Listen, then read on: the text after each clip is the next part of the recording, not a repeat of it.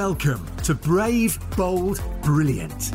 Your host, Jeanette Linfoot, talks to incredible people about their experiences and unleashing their full potential. From the boardroom tables of big international business to the dining room tables of entrepreneurial startups, embracing opportunities, overcoming challenges, taking risks, while staying true to yourself is where the magic happens. So welcome to the Brave, Bold, Brilliant podcast. I am joined today by a fabulous guest. He's a great friend of mine and is an incredibly successful businessman, but comes from very humble beginnings. Started life in Swansea and actually first job as a welder for BP. Then kind of got interested in travel and, started doing football trips overseas and then became a rep for 20s at the time, which was one of the youth market brands. And since then, set up a incredibly successful business travel house with one shop, started in 92 and then subsequently sold that business to TUI in 1999. I don't want to steal all the thunder, but really grew that portfolio of travel agency businesses. He's since got multiple businesses in terms of property, hotels. He was the largest shareholder in Swansea City Football Club. And actually was there during the time when Swansea City were in the 4th division and actually took them through to the Premiership division. So really impressive. He used to own Swansea Airport, which he subsequently sold. So I am delighted to welcome the wonderful Martin Morgan. Thank you. Thank you for the invite. It's a bit nice. So Martin, obviously you are a well-known character, but for those of people that don't know you, what would be brilliant if you could just talk us through your journey, sort of where life started for you, where you are now, and kind of a couple of the key things along the way. That'd be great. Well, I'll probably start a little bit earlier than anyone else. I was conceived in Aberystwyth. It's the only race I've ever won in my life, and there was millions of them. I was then born in Dudley. Not many people know that because they'll think I was born in Swansea because my father was a teacher. So my mother was a nurse. So I lived there till I was 4 and then I moved back to Swansea, which has really been my home all my life, really. So I went to school. I was doing okay in school. Bit of an argument with my father, like maybe many people do, which I still love to death today, and he's still alive and he's still really well. Who wanted me to continue in school and go down an academic route. I detested an academic route. I had a big argument with him when I was about 13 about doing academic, and I then said, well, I can get my own money and do my own things. So I got a job in the football, selling football programmes, which would pay me a penny a programme was. I did negotiate up to 2. I think it's still only 3 pence now, which is like 30 years later, or 40 years later. And then started doing the bus trips. I worked on the market really first, and then I went I got a job in BP Baglan Bay, which is Port Talbot and outskirts of Swansea, and I was there as a welder, and I trained as a pipe welder, so you had like a 4-year apprenticeship. I done that, and then they got rid of me at the end. I kept the other welder there, not just because he was a much better welder than me, but I think he was more suited to it. And then I done various different things, just any way to make money. Basically, football trips was one of the big things I done with the Swans at the time. So I'd run the football trips, so that would bring me in some money, and then a little bit of contract welding. No work, a little bit of contract welding. And then I bumped into a guy called Chris Buzzitel in Burton's while I was in there. And he said, why didn't you become a holiday rep? And I was like, he said, well, you do buses, so I don't speak any languages. Tell him you speak Welsh, and they'll think you're fluent in 2 languages.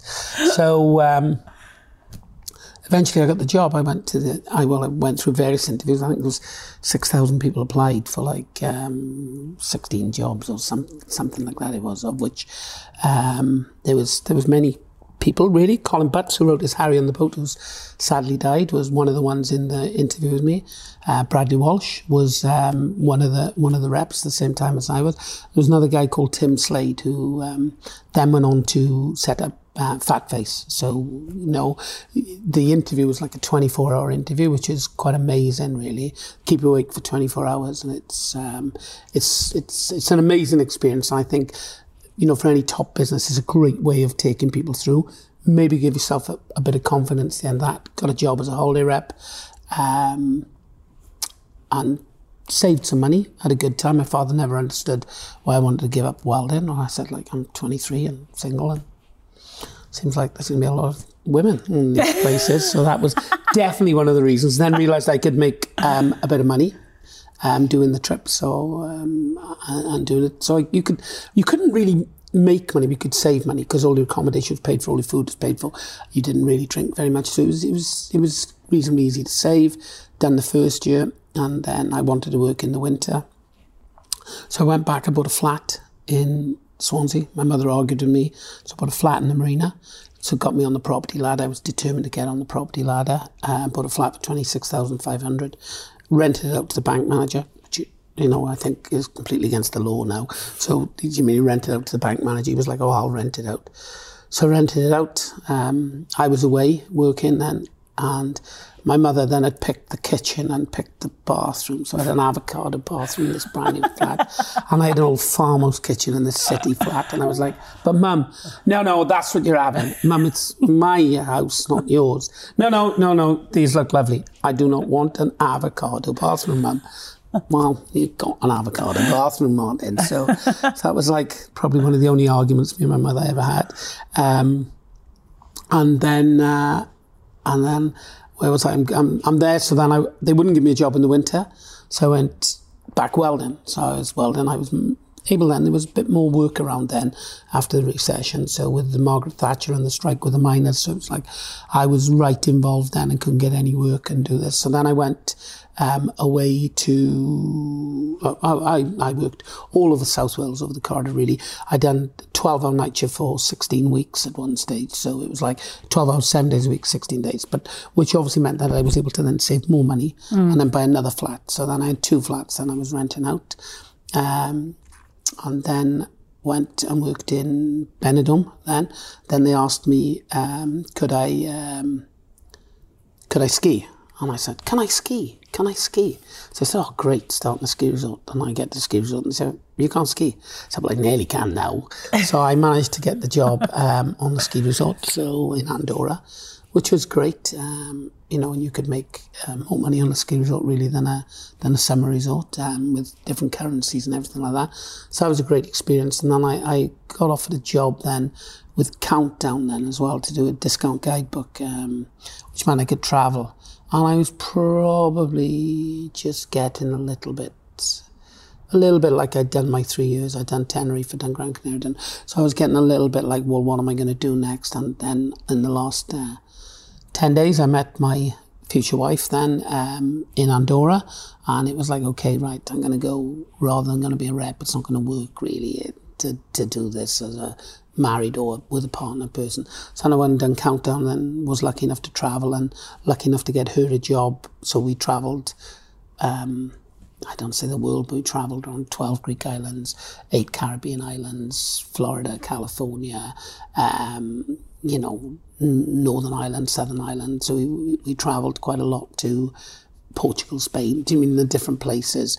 So it gave me a very good knowledge of a lot of places.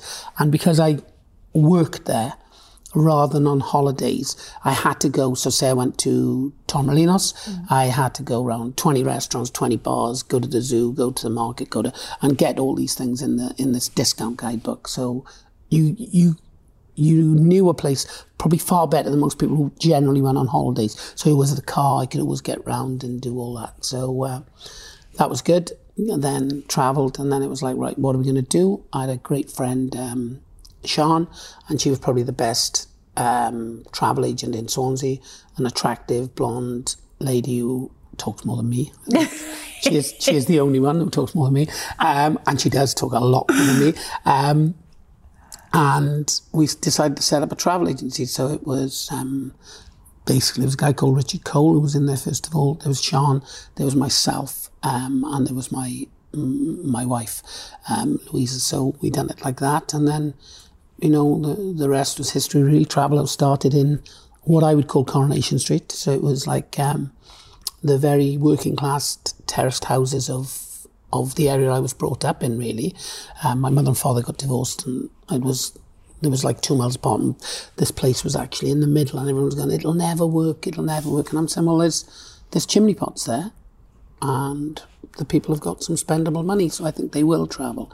So then I started doing the flat upstairs, and then they started coming in, and of course it was like, my wife was, say, a little bit shyer, and we got married like 5 days before we opened the shop. So we got married, which was like, no, not 5 days. We got married about 18 days before we opened the shop. So then 5 days after my wedding, whatever, I had my 30th birthday. So it's like, right, I'd done up a couple of properties in the meantime. So I probably missed this bit out, but I'd done up a couple of properties in the meantime of doing this.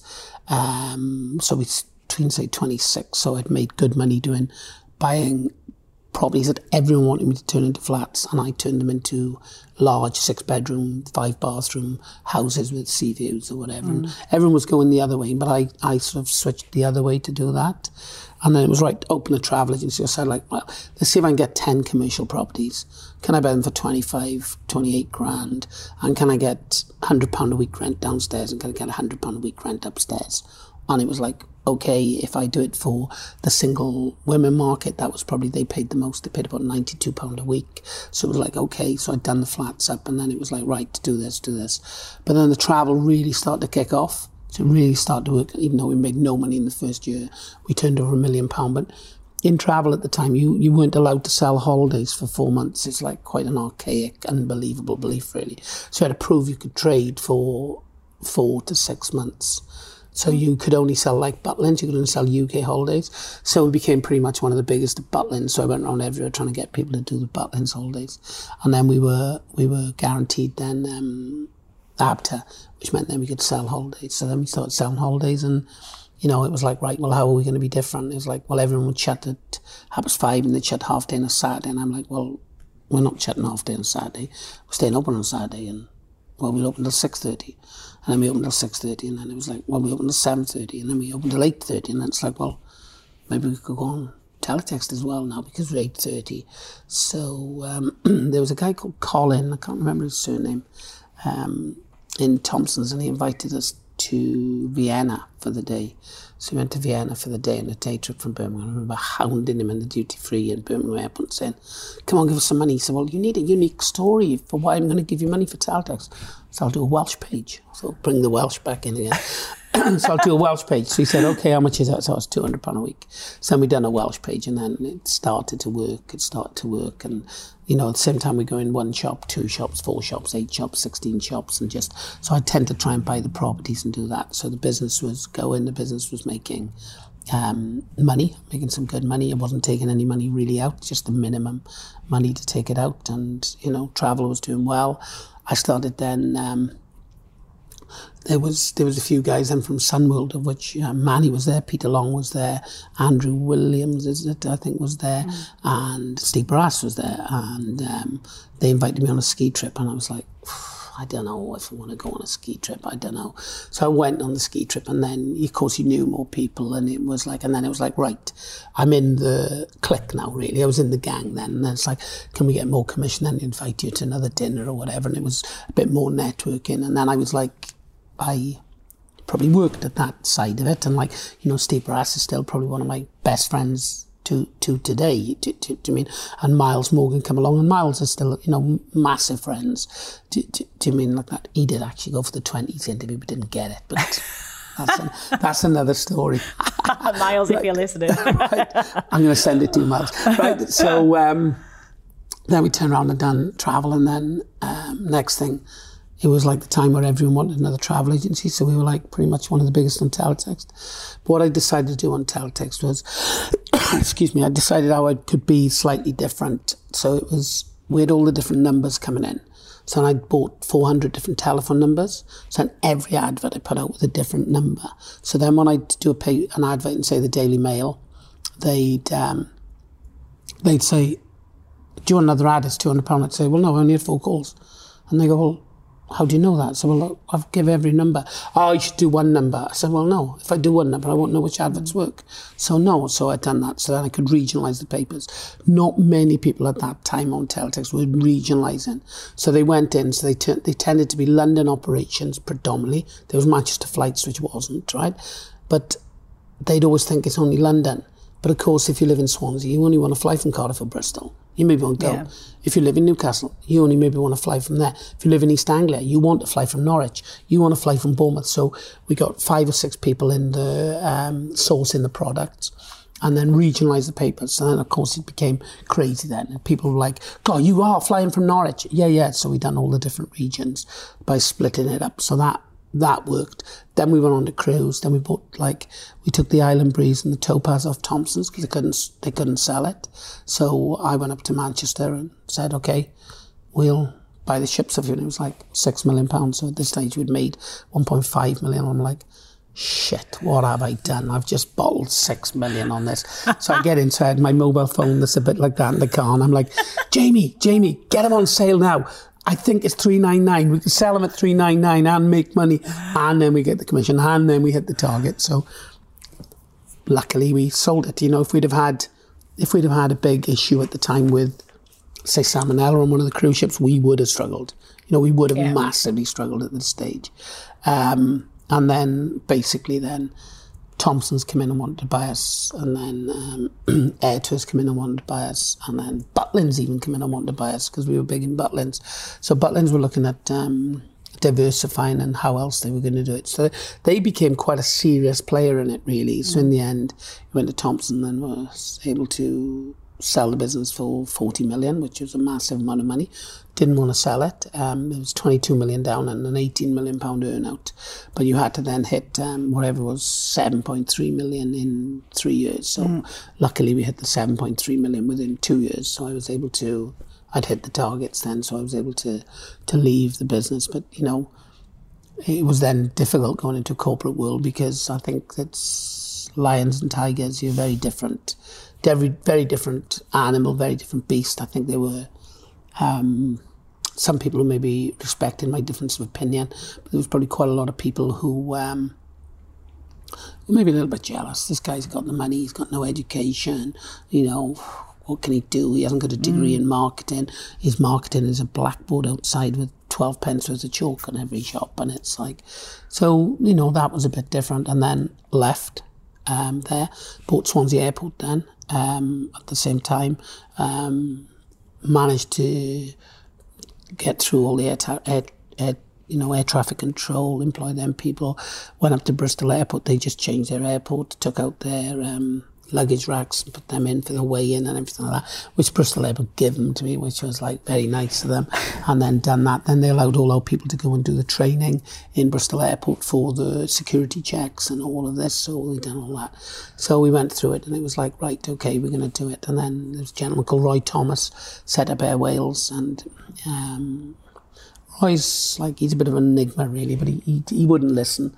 You know, and as they say with an airline, you know, how do you make $1 million in the airline industry?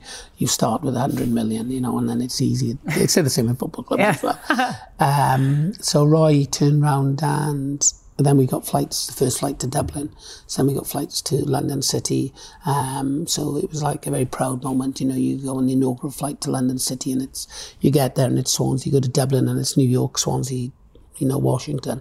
So it was like, as the 22nd largest city, I always felt it needed an airport, and it's, you know, the runway's 1478, so it's quite long, but it's not the 1700 or 1800. But I was like quite adamant on this. But my wife probably didn't want to spend as much money as me. Maybe rightly so at the time. Louisa didn't. And then it was like, right, okay, basically. And then Roy said he'd take over the airport, so he took over the airport. So it was like, okay, you know, go, because I think it's better for you to have the airport and spend that money on that. So, but unfortunately, it's got slightly worse since then. Right.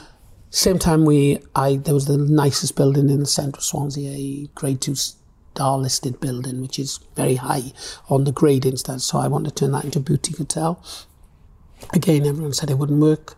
20-bedroom hotel, turned around and done it. And then we had like Catherine Zeta-Jones stayed there, Michael Douglas stayed there, lots of places. So first year it lost money because I had a chef who thought that he was the most important thing in the world and that he had to do the finest champagne in every sauces. And then he went, and then we made money there we made money every year there for 19, 20 years. This year, obviously, you know, who's to know where we are. And with the government help, we might break even this year, but we'll know. It's been a very hard last few days because you're dropping the number of staff down to start from scratch again and hope that it works. So that was a hotel.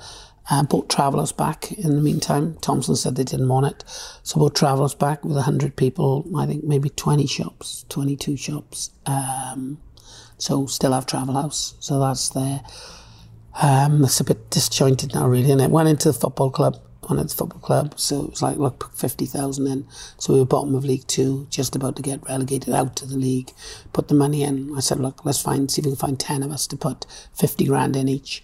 We could only find like 5 of us. One was a weird South African called Brian Katzen, who I didn't like, but that's later become like a really just brilliant guy. And so we done the dream with one of my best friends, Hugh, who then I asked him to be the chairman. So he became the chairman because I said, you're going to be me now. You're going to do that. And then we went on a dream of 7-8 years and went, you know, 4th, the 3rd, the 2nd to the Premiership, you know. Of course, at this time, it was really, that's old money, but it's like, you know, we went from League 2 to League 1 to the Championship to the Premiership. It's sort of 4 divisions, and then we won the Cup and, you know, I had the great time. And, you know, I remember speaking to Roberto Martinez and saying, you are going to be our manager. You are going to be our manager. And then, of course, you know, we had Brendan Rodgers became the manager. We had, you know, a lot of people. And it's like, I remember being like this football fan who dreamt about it. And I'm like, got Roberto Martinez and Brendan Rodgers both in my phone book, who both had messaged me like, Happy Christmas. And like 2 days later, they're playing Liverpool-Everton in the derby, the biggest derby. And both managers have messaged me. And I'm like, God, I might have like made it a bit in football, really. I might have just done that. And then it's like I've obviously got, you know, a lot of people in football who are friends, and like Gylfi Sigurdsson, who's at Everton, and probably the best looking, well, as any partner I've ever had, said best looking man on the planet, which he is.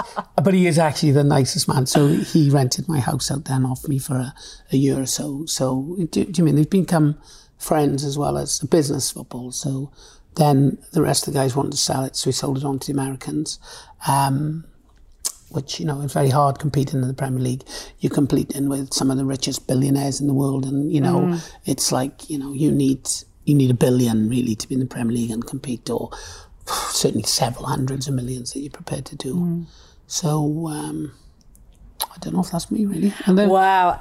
Yeah, Martin, there's so much in there. What I love about you is the fact you just go, yeah, you know, I kind of, you know, I just bought the airport, and yeah, I just, you know, sold Travel House for, yeah, it was 40 million, and then I just bought it back. You know, you're incredibly humble about everything you've achieved. And almost, that's what I think is charming about you, right? Because you do underplay, I think, how successful you've been in business, and it's very inspiring for someone that started out, you know, from very humble beginnings, as you said, to be where you are now with multiple businesses and everything that you've done.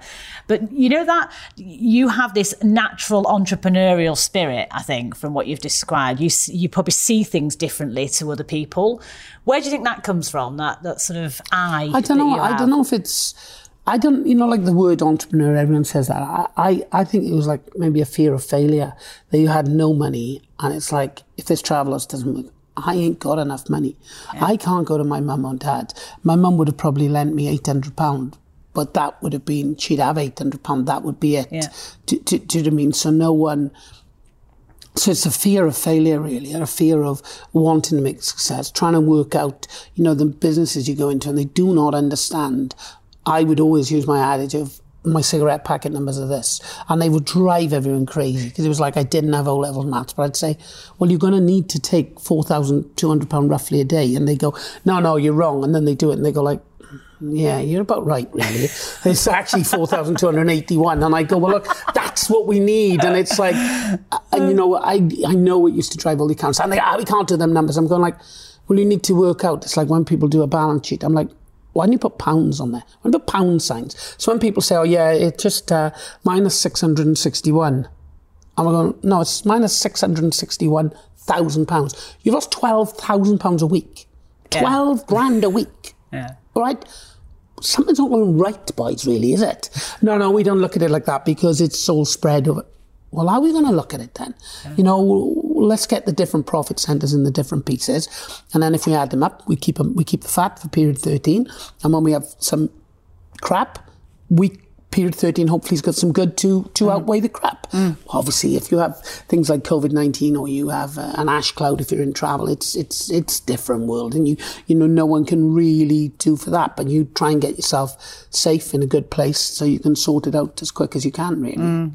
And I guess something else that strikes me is just how passionate you are about sort of the Swansea, the surrounding areas. You know, you've done a huge amount locally for employment and kind of regeneration of the area, the airport, you know, Morgan's Hotel that, you know, you kind of took from it was a beautiful listed building, but essentially it was derelict, wasn't it? And you kind of brought that back to life, created jobs, local economy. How important is sort of having an impact locally been for you with Swansea? I think it has been important, but I think it's like, you know, like we've got, do you mean my biggest business now is an actual industrial estate, right? I know you're saying like, well, it's like I'm driven out. I run a manufacturing business for 9 years in the middle of this, doing plastic extrusion from my father-in-law's business, right? So it's like I have been very, very diverse in my different things. The industrial estate I love. It's an area half a mile from where I was brought up. It was a very ugly industrial estate from a commercial point of view. You know, I've put glass fronts on it, I've put new roofs on it, and it doubles my rent. So it's been a good commercial business venture, and I've loved that. And there is a big-headed feeling, or whatever you call it, of people going, wow, Martin, the estate looks lovely, so nice now, it's so nice. And it's like, it does give you a feeling like the pride of when people go to Morgan's, wow, the building's good. And it was derelict for 10 years. You know, we employed 205 people. When I done Morgan's Up, it cost 3 million. I said when I done, it was me and my wife done Morgan's Up. It cost 3 million to do up, of which we spent 2.2 million locally. Things like carpets and air conditioning, we couldn't buy locally because there was nobody else to do it. But all the other products, all the other labour, all the other materials became local. And it was, I think Swansea's quite a deprived industrial city. Yeah. And there are not many in the UK. And, you know, I love the city. I love the city with a passion. Yeah. And the football club, I guess, again, that was, you know, struggling, needed the help and the support, and you got 10 investors together. You said you all put 50 We grand wanted in. 10, but you ended up with 6 or 7. But it was like me and Brian put the money in, and then everyone else was maybe a bit slower putting the money in. We allowed the trust to put money in, and I think probably the trust hasn't actually helped the club massively. Everyone would disagree with me on that. Not everyone. But it's like you're dealing with a committee then, really. It's very hard to make a decision, whereas Hugh run the job fantastically well. And he was just very good at running it. So he was the right mean heart poker place player, you know, because he had to go from like, you know, I remember the first player we brought in, Leon Britton, £800. I'm like, well, he better be bloody, he'll have to work in the turnstiles first and cut the grass on a Sunday. And then, you know, then 10 years later, we're paying people £80,000 a week, you know, and it's like, do you mean, but it takes some adjusting to get used to that as well. Yeah. You know, it does. It's like, you know, same in travel, I suppose. You get used to paying, you know, the YTS is £26 it was a week then. And then we got to take on a girl called Angela, and she was on £200 a week. And it was like, wow. And I was like, well, I don't know if this is going to work. But then, of course, she brings in more business to do that. And, you know, she brings in more money than the others would bring in anyway. So she's sort of paying for herself. But it's, you know, it's learning good. You know, those early days when you were overseas, I mean, you talked about a really competitive 24 hours of the recruitment to get the reps job. And those days when you were sort of overseas and, you know, you were selling the trips and doing all of that, do you think that was a big helpful aspect of the experience that has sort of stayed with you since? coming back and actually being really focused on business? Yeah, I think those maybe skills? going to the market at 13, you learn a lot in the market at 13. Yeah. You know, you'd start to realise like very quickly, you know, if you're selling a coat and you're selling a coat for £5, well, if they just said, I'll have it, I'd charge them £6. So you very quickly went, well, and if they'd say then, well, it was £5. Oh yeah, sorry, yeah, they are £5 now. They were £6 last week. And you do that. But then very quickly you'd go, God, I just made another £7 by doing this or whatever. And I suppose it's maybe a bit illegal, but that's market life is a bit like that. 2 minutes and then watching that people wouldn't steal off you and pension, and you'd always have a few people doing this, and then you'd have to try and be sharp, and then sitting out there in the pouring cold, you know. And inevitably when I worked on the markets in the end, I'd actually run a football trip. Like I remember coming back from Hull once, and we'd gone to Hull and we drew 2-2 at Hull, and it was like after being 2-0 down with 12 minutes to go, right? And they missed a penalty, right? So that's another little sad autistic sort of life of remembering all this detail.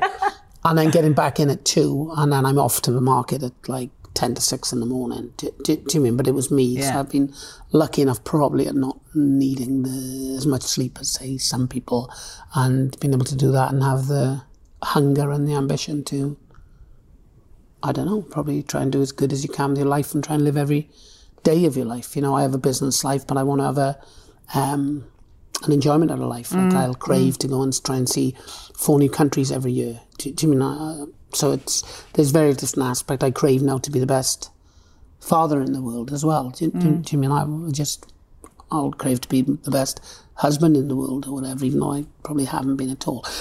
Do you mean it's like that would be? It's just me, I guess, the way I am. Yeah, it's almost, some of it seems to be almost, if it's worth doing, if a job's worth doing, do it to your absolute maximum potential in whatever it is you've got involved in. You've always sort of reached for the optimum that you could possibly do and never just accepted mediocrity. And I think never, ever with an intention of selling out.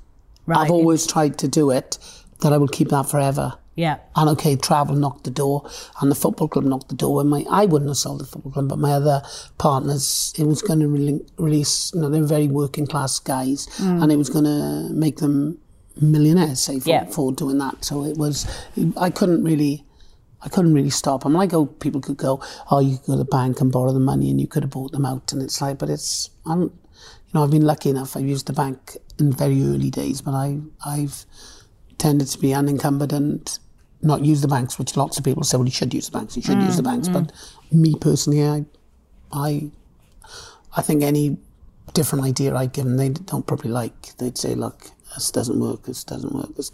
And I've gone, well, okay, I'll do it myself then. Do you think that might come from, you mentioned earlier about sort of a position of scarcity almost, you know, from not having money and not coming from a money background? Do you think the approach to sort of debt in your mind is influenced by those early years? Yeah, probably. Maybe? I think like my parents really were what they would call Westphalians, which they'd call them cardigan from this area, and it's classed as the tight farming community area, and not to really borrow money. I know that's generalising, and it's doing that, and it's like you could call, you know, I think in Britain it's often called the Scots mean, But yeah, I was brought up with that. You know, I was brought up, my father giving me £1 a week pocket money, and that's all I had. That was it. If I wanted 2 pence more, I would not have 2 pence more. To me, and it was, so you got to manage with the amount of money you had. You know, £1 a week, I probably had slightly more pocket money than, say, some of the people. But they could always ask for more money, whereas I could never. Yeah. You know, and I'd have my £1 pocket money on a Friday or whatever. So, you know, if we go on holidays, I'd have to save my pocket money for your aunties, and then we'd give you, you know, £1 to go on holidays or whatever it was at this time. Yeah. They'd give you a bit of money, but my father would then always be, well, you should be saving a bit from holidays. You don't really want to be spending £1 now. You know, you want to spend 80 pence, you've got 20 pence to go on holidays or whatever. Whatever it would be. Yeah, it's almost that attitude, I guess, investing in, you know, use your money wisely. Yeah, and I think people are like, you know, there's a youth, the young seem to want to make money very quickly. They want to make it all in a year, or all in 2 years. And I think it's, you know, it's gradual. It's like I turn around and say to people, well, you know, I have a little bit of a belief, like, is the first £1,000 the hardest? because if you got no money, you got no job. That first £1,000 is almost impossible. So then if you have £1,000, okay, well, how can I get it to 10,000? And 10,000 to 100,000, and then 100,000 to 1 million, and then 1 million to 10 million, and go, well, okay, and a lot of people will get to 10 million and stop. But I don't know, theoretically, if they're that much harder. But it's the step of what it is. Because if you haven't got a job, you can't get to £1,000. Yeah. And then if you've got a job, maybe you can save a little bit and go, okay, but they seem to want that money straight away rather than doing that deposit. I was lucky with property went up at the time, but I was lucky that I probably went into a different sector where generally property went down, but I went into converting something that not many people were doing. So I hit the market right. I sold both properties within 2-3 days of going to market.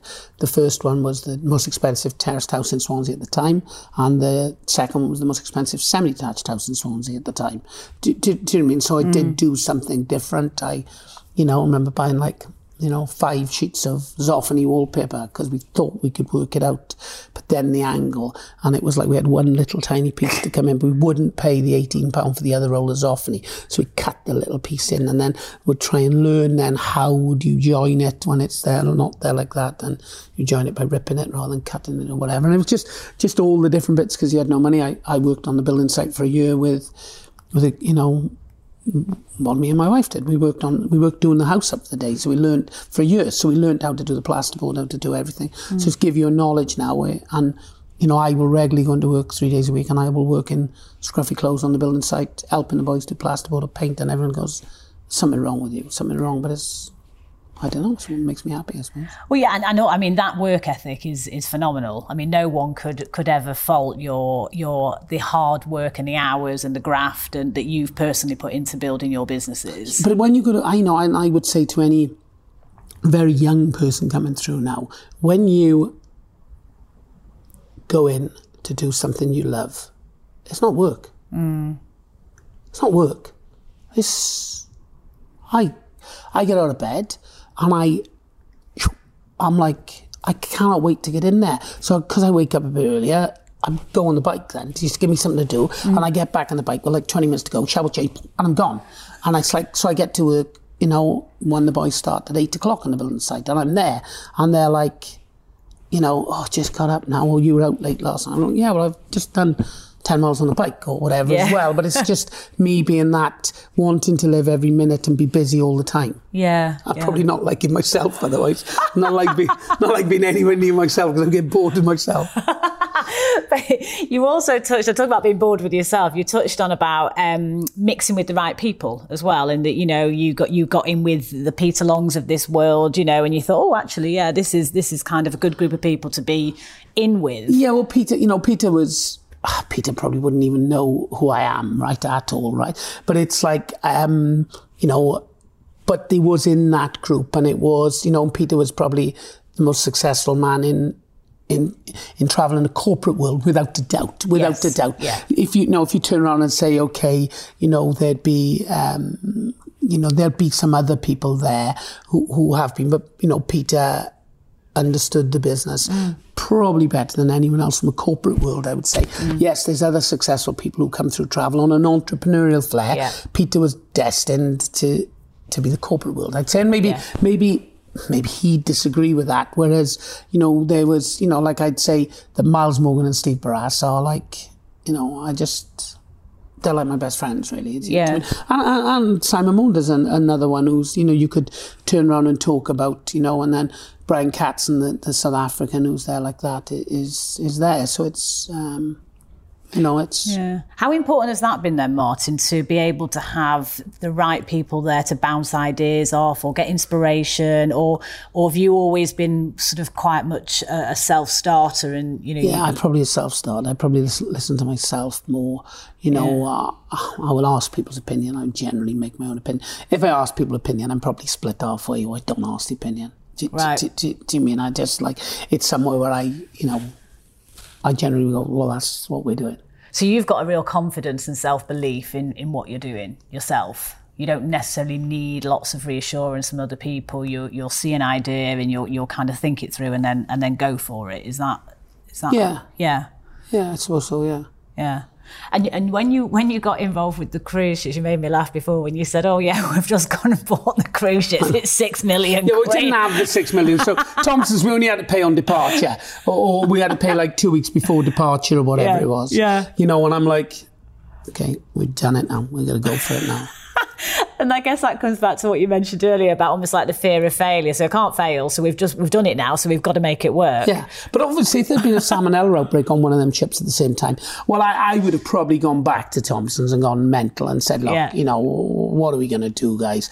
You know, you've got this. But I didn't have no contract written. I didn't have anything done like that. But, you know, when you'd have hoped there'd been a fairness, but there might well not have been a fairness. There might well have been, fine, you're gone. You're tough, gone. Yeah. That's you. Whereas you'd have a contract and say, look, I'll take the ship, but if there's COVID-19, if there's an earthquake, if there's a, you know, an outbreak on the ship, we'll have to give it back to you. But I didn't do that because that would have cost me money, cost me time. It was like, right, okay, we're doing it. We sold it. And it's like, I remember driving back from Manchester and it's like, okay, yeah, by the time they got it they got it online and all that. It's like, we've sold 8. And I'm like, well, stay open. And it's like getting in there the following day, then at 7. And it's like, right, okay, phones are starting to ring. And right, yeah, we sold 34 today. And I'm like, right, okay, yeah, we only need to sell 12 a day, maybe we could put the price up, and then doing the yield management on it then to see if we could get a bit more price. We want to get some gone, and then of course you have the empty legs. You have the empty legs and the different weeks that are there then. So and you've done a huge amount in property, haven't you, as well? Residential, commercial. Obviously, you've got the industrial estate. How important has been, because you've got your trading businesses clearly, you know, with Travel House, and then you've got travel, hotel, and football. And then normally still 5% of the football. Right. But you've got the assets in the property. So and you did that very young, actually. You know, you said I bought my first house, and you were in your 20s. Yeah, probably 22, 23, I guess. Which you know was incredible. Yeah, and then I had two with a year later, really, and then 3. But I rented the 2 out. It was a bank manager, and it was the other bank manager, as mad as it was. And then I managed to rent them out to the footballers then. So then I had the footballers in there for quite a long time then. So that was quite good. And then the property portfolio you've got now, it's a combination. What's the kind of shape of it? What does it look like? Is it mainly on the commercial side or? Yeah, I'd say it's predominantly commercial. Obviously, I got my residence in Swansea. I got my residence here, and then it's predominantly there's a large amount of travel agencies because we got 22, 23 travel agencies. So I think maybe 15 of them are owned, 14, maybe 15 are owned, either in a pension fund or myself. And then you've got industrial estate. Then you've got all the hotel bits and bobs, and so more commercial. Really, I've gone more down commercial. Yeah. Even though I started in residential, I felt everyone went into residential, but with commercial, who knows now where the high street's going? Yeah. Nobody knows.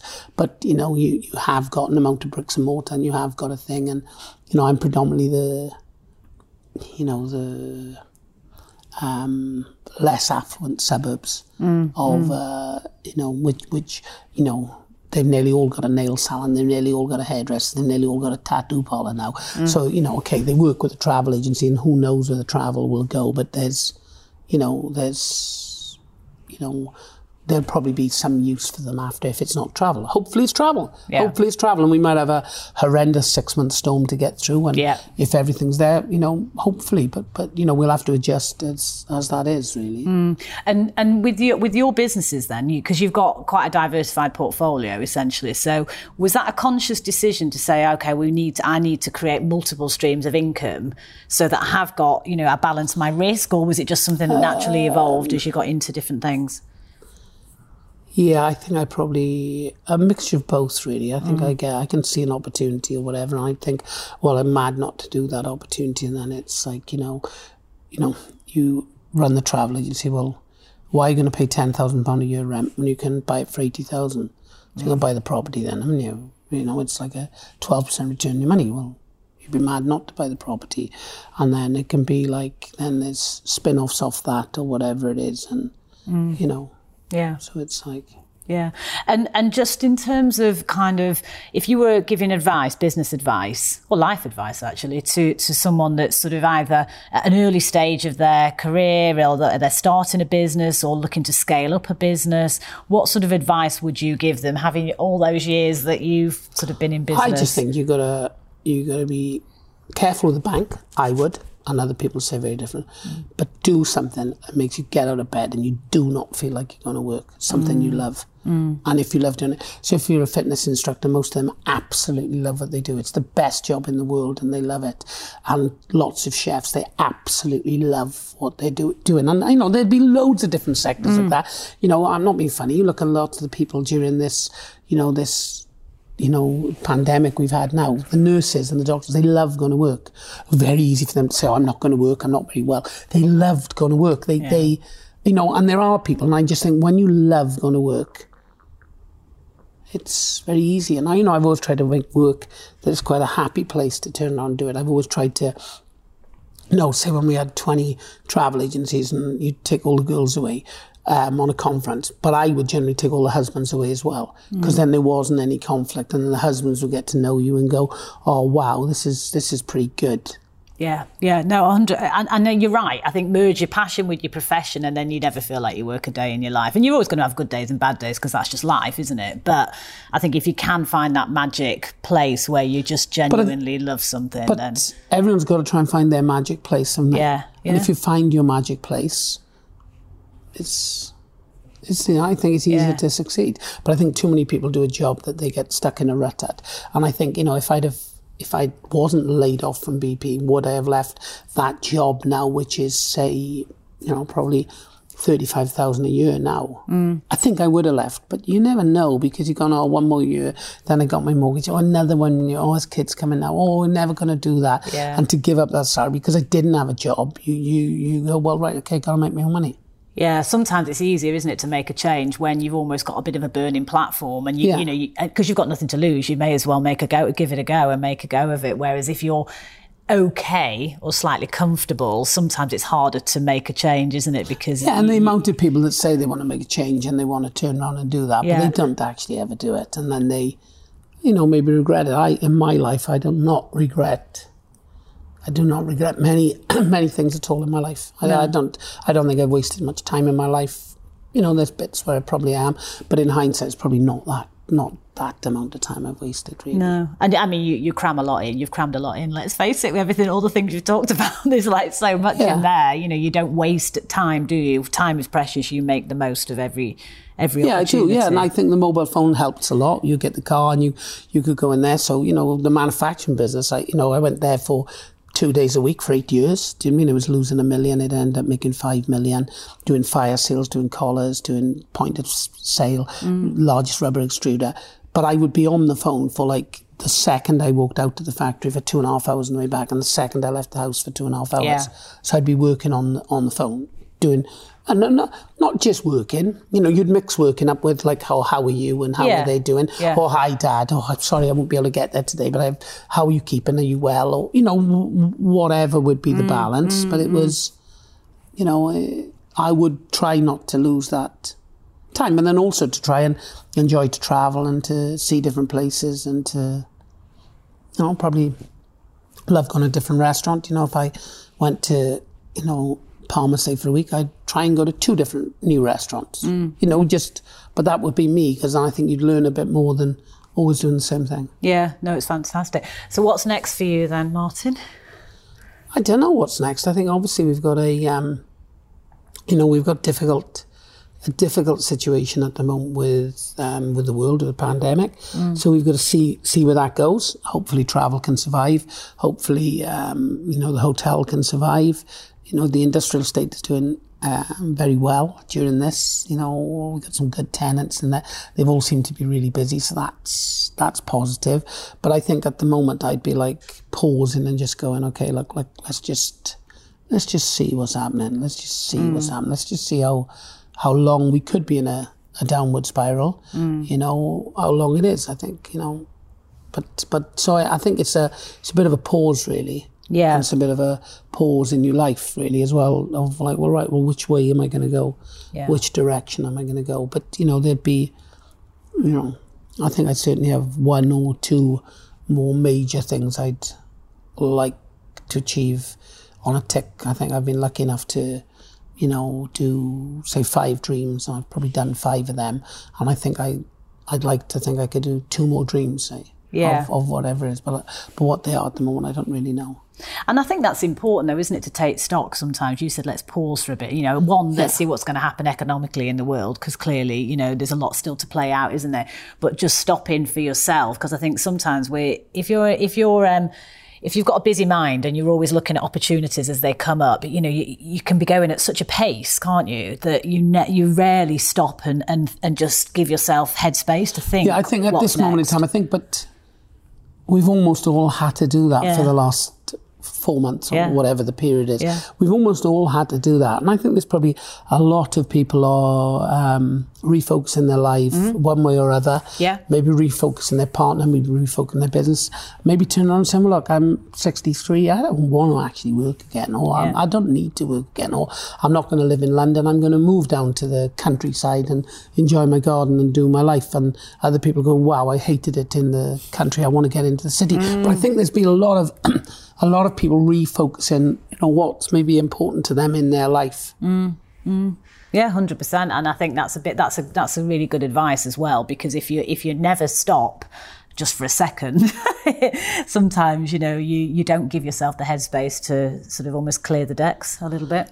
I think sometimes it's like the old adage, you often don't realise what you've got until it's gone. Yeah. And it's like, well, at the moment we do have an amount of time, which is we're all on a clock where the time ticks, and you enjoy it. I'm 57. If I was lucky enough to live till 87, I got 10,000 days left. So let's not waste many of them days. I love that. 10,000 days left. That's so specific. 10,000 days. I've said that since I'm 50. That's the only problem. I can't get below the 10,000. You're going to be over 100.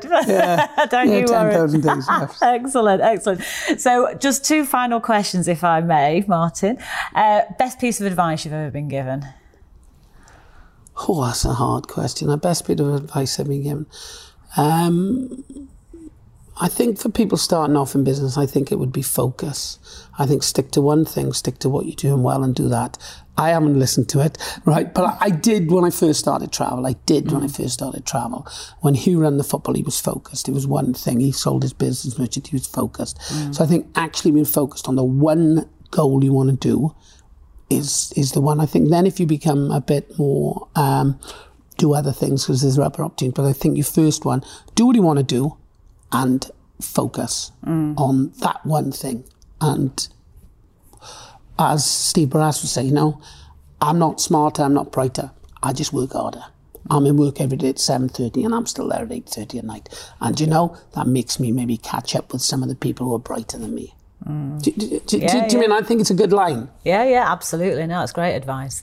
And any bad advice that you've been given?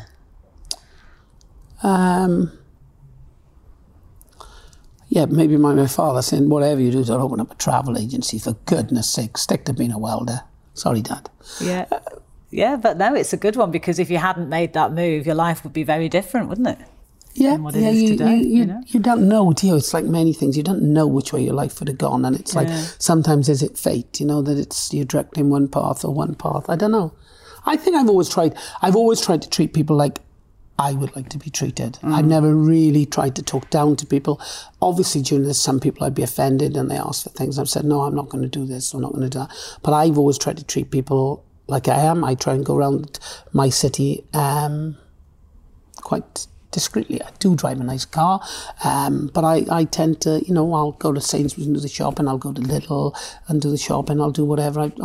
That's just me. I'm just happy me, really. Yeah, no, you are. Well, 1, you're massively inspiring. 2, you're very humble. And 3, I just think in terms of the potential of what anyone can do with the right mindset, there's a lot of lessons in what you've kind of shared today. I think that's really fantastic. Thank you. Thank you ever so much, Martin. Brilliant. Bye.